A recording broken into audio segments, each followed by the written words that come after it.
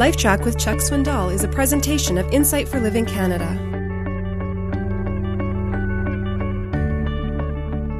Down through the centuries, men and women have used various means of expressing their love to one another. I suppose if you're gifted in writing songs, you have, like many others, written a song to one that you love. If you're able to put it to music, all the better, and if you're able to sing it, that's even the best. Singing to someone your love message. Other people have had the money and the time and the means to erect monuments to one that they love, to build buildings in their name, or even cities down in the history of time. But I suppose of all the expressions that men and women have used to describe their love for one another, the most common is the writing of poetic verse. Poems of love have a couple of things in common. First of all, they are extremely personal, and they are at times even intimate. They're never meant to be shared with someone else other than the lover. And I suppose many of us have had the experience of having a teacher find a note that we wrote to someone else in the class, and humiliation upon humiliation, reading that love note to the class. That is the living end of embarrassment. It's a very personal love note.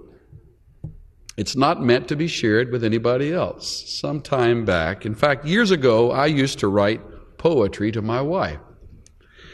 And it occurred to me in recent months that I hadn't done that for some time, and I wanted to do that. And I felt a burst of creativity, and I sat down and I wrote lines that expressed my affection. Just before I took a trip out of the city for several days, I left that note with her.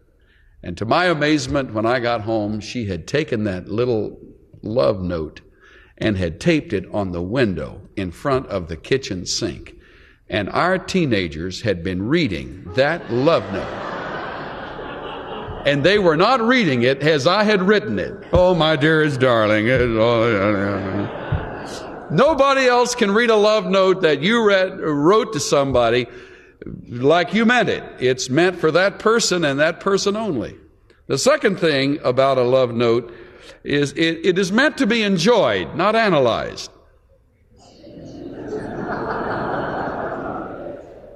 Christian friends, what poor lovers we are.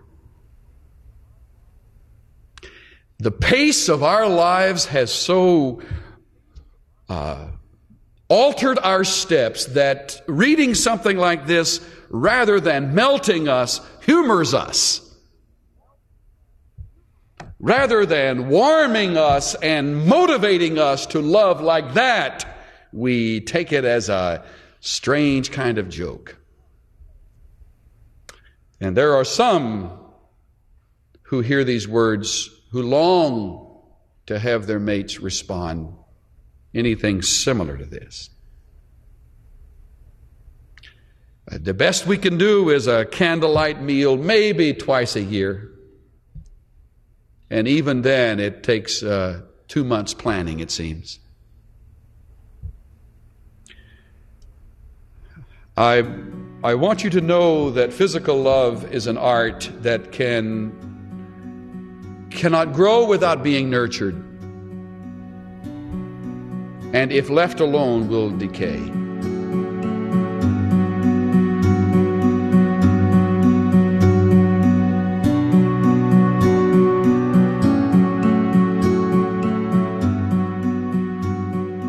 Strong marriages don't just happen. They require nurturing. Something as simple as writing a poem or even just a note expressing your love can be the first step in rekindling the romantic spark. This is Steve Johnson of Insight for Living Canada. Listen to more of Chuck Swindoll's LifeTrac messages at lifetrac.ca. LifeTrac, where life and truth meet.